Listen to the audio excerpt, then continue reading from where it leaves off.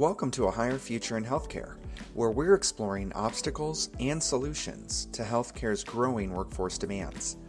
Tune in to hear from thought leaders as they share their perspectives on strategy, technology, AI, and people who are paving the way for transformative change.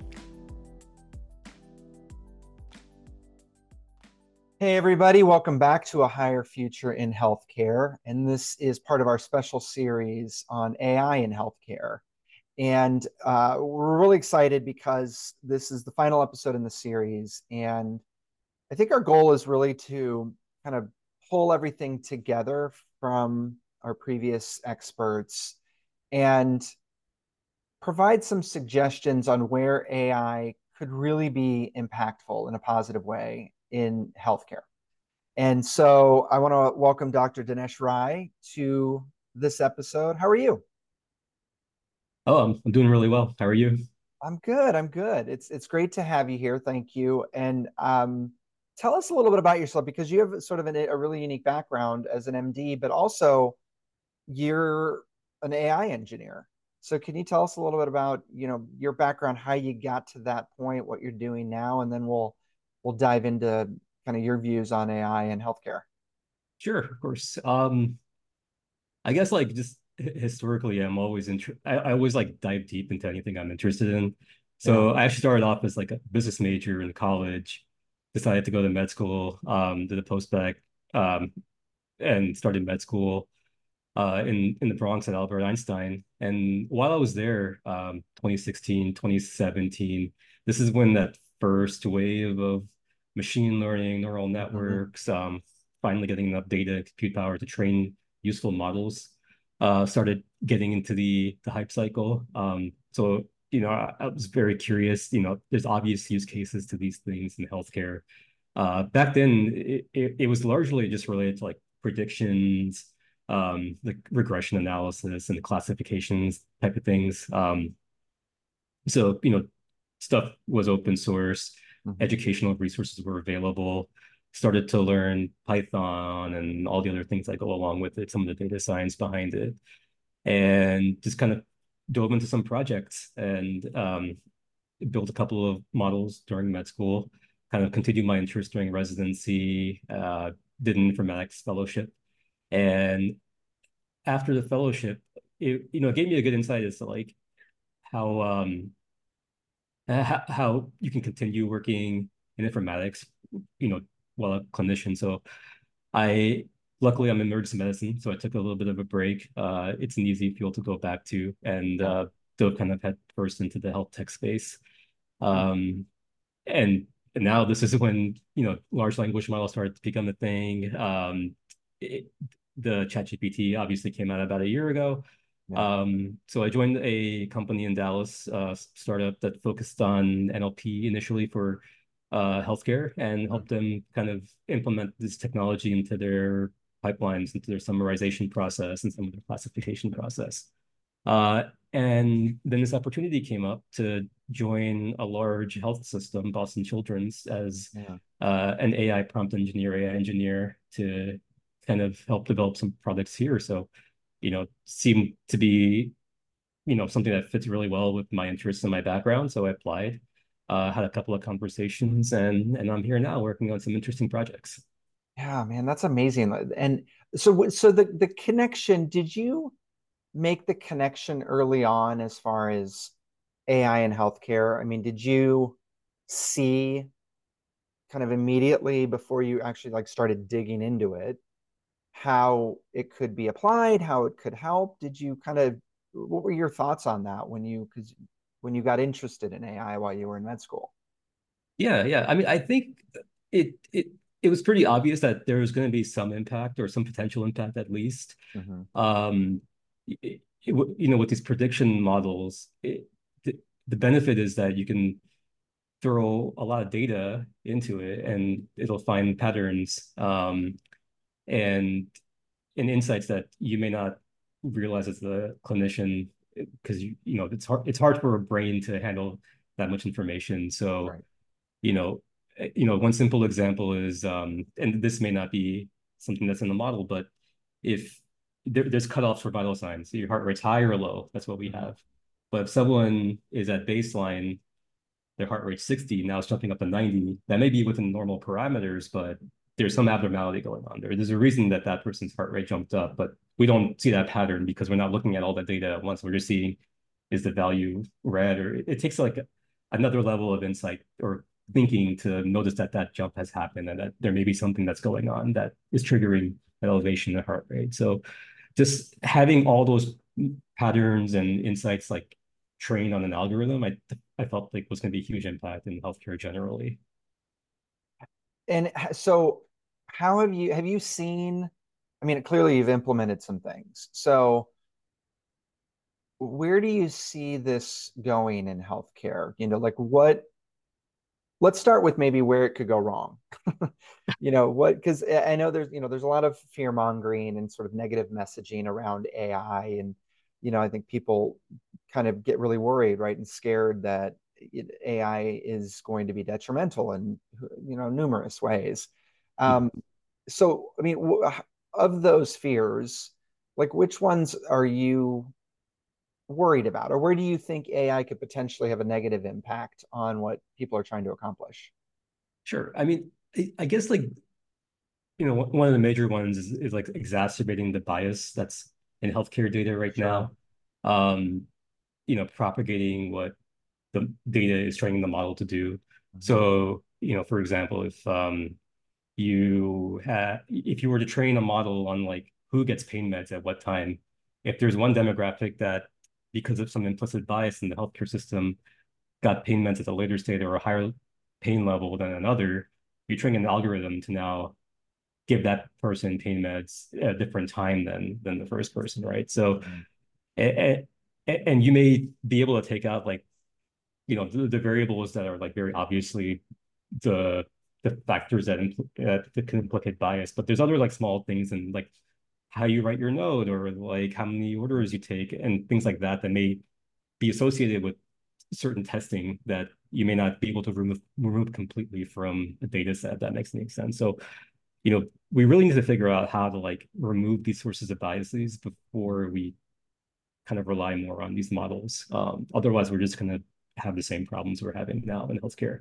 Yeah, for sure. Well, and you know, one of the biggest kind of ethical arguments is, you know, who's developing the AI, right, in the first place? Because to your point, they're sort of coding in their own biases. So it would seem that potentially a lot of these AI programs or platforms are biased from the start. Like, so how do you combat that, right? How do you mitigate that from the very beginning?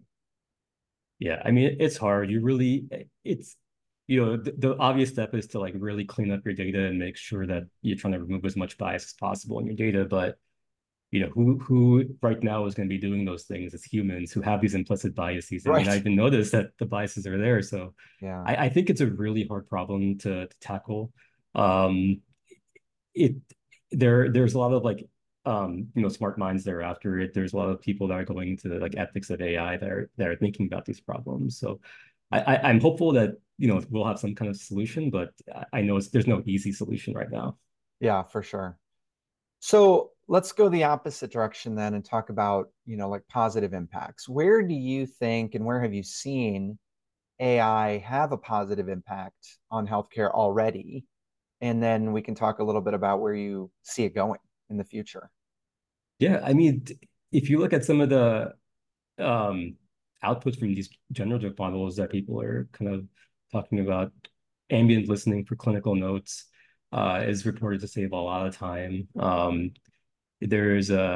think Epic has an in-basket where it's generating templates for you for answers to patients' questions, saves a lot of time.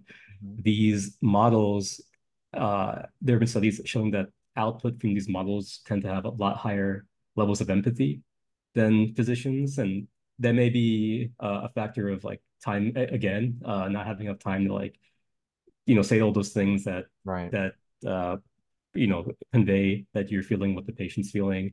In documentation is something that these models have helped out with as well.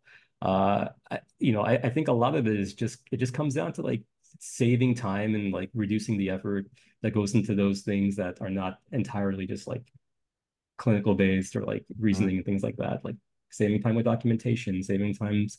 There's I think Doximity has had a project a while ago where they helped you write prior auths for different companies, and no physician wants to sit down and write prior auths during their clinical day. So Yeah, that's right. again saving time. I think that's going to be like one of the first things that kind of come up and are going to benefit the healthcare system as a whole.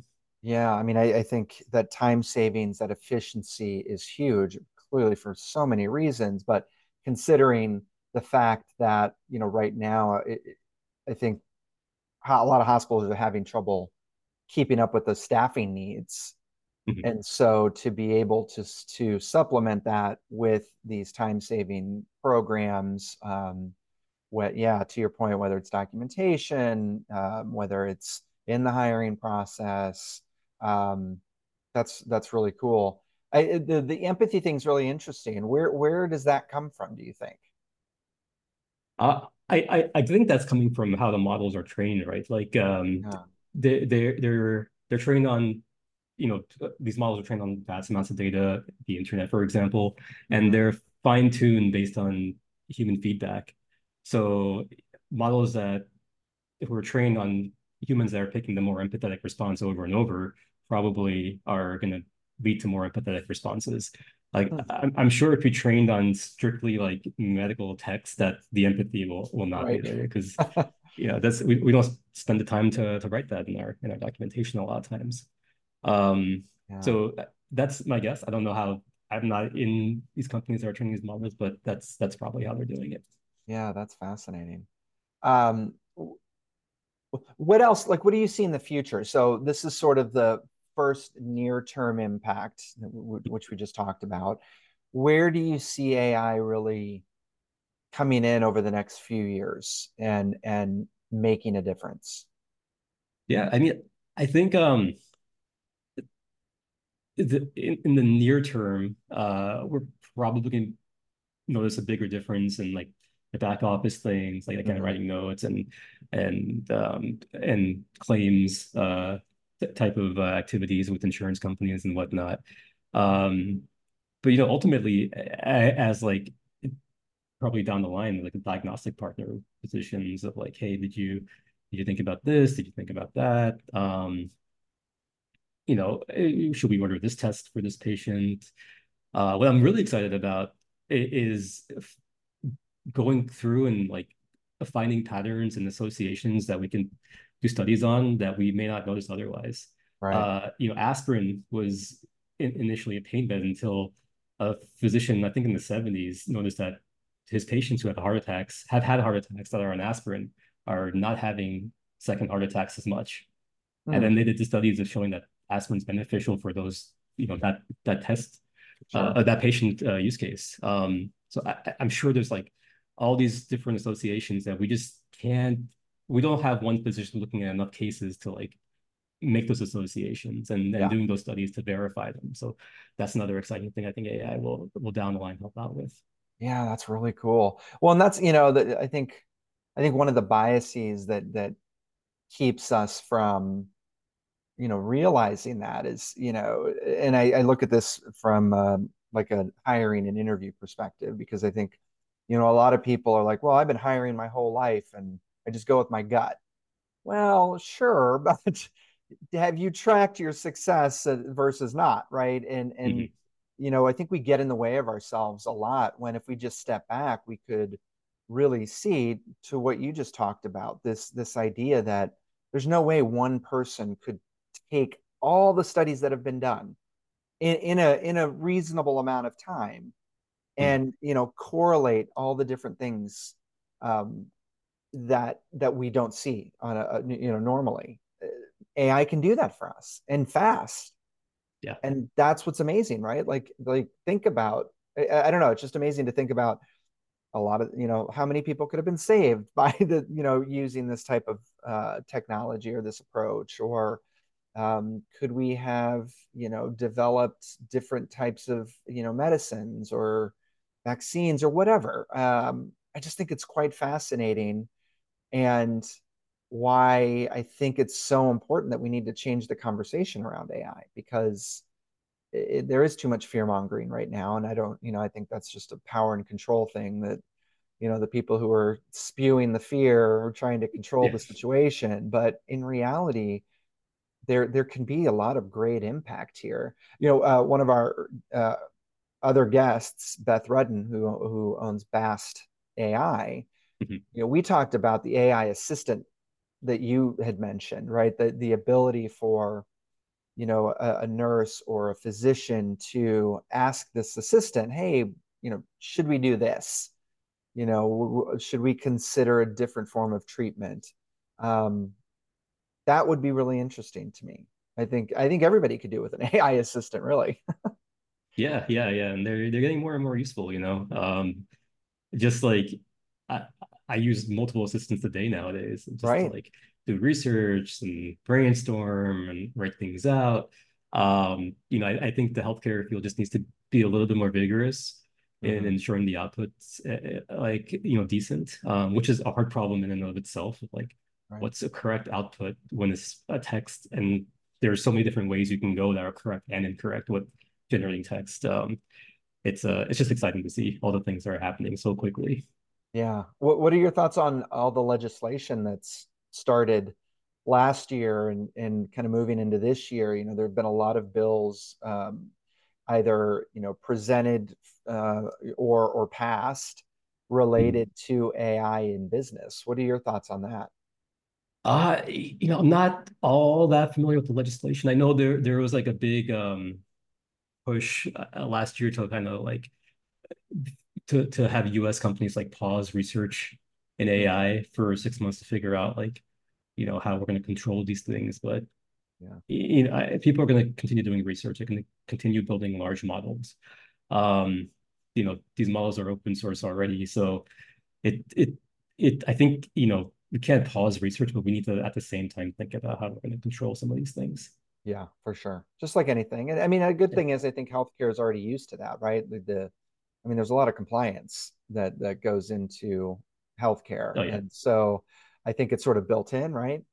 Yeah, yeah. I mean, you need to prove that the thing is going to work. You need to then Yeah. prove that doesn't have a negative effect. And there's all these different, like, the FDA process has all these different clinical levels of clinical studies that you need to go through. And I think the same thing is kind of going to happen with this AI technology.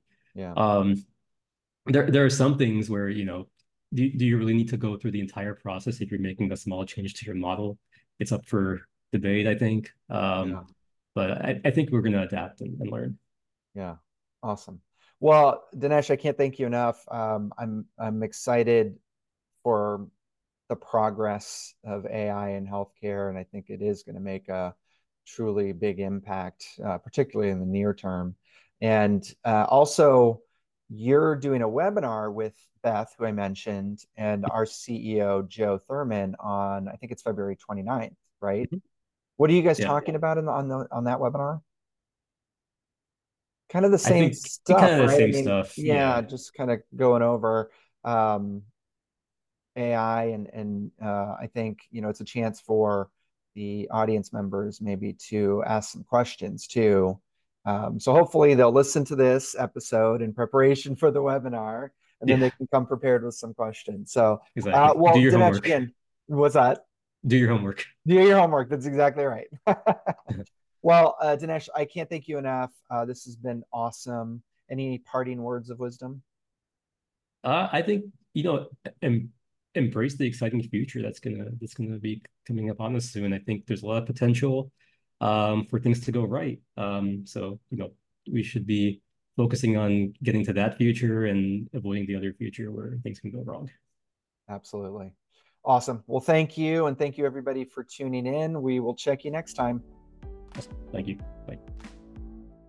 A Higher Future in Healthcare is a production of IIA Healthcare, a healthcare technology company and creators of Interview IA, an interview platform for healthcare organizations to streamline their interview processes to deliver unparalleled candidate experiences and to create a true competitive advantage for delivering quality care. Learn more at www.iahealthcare.com.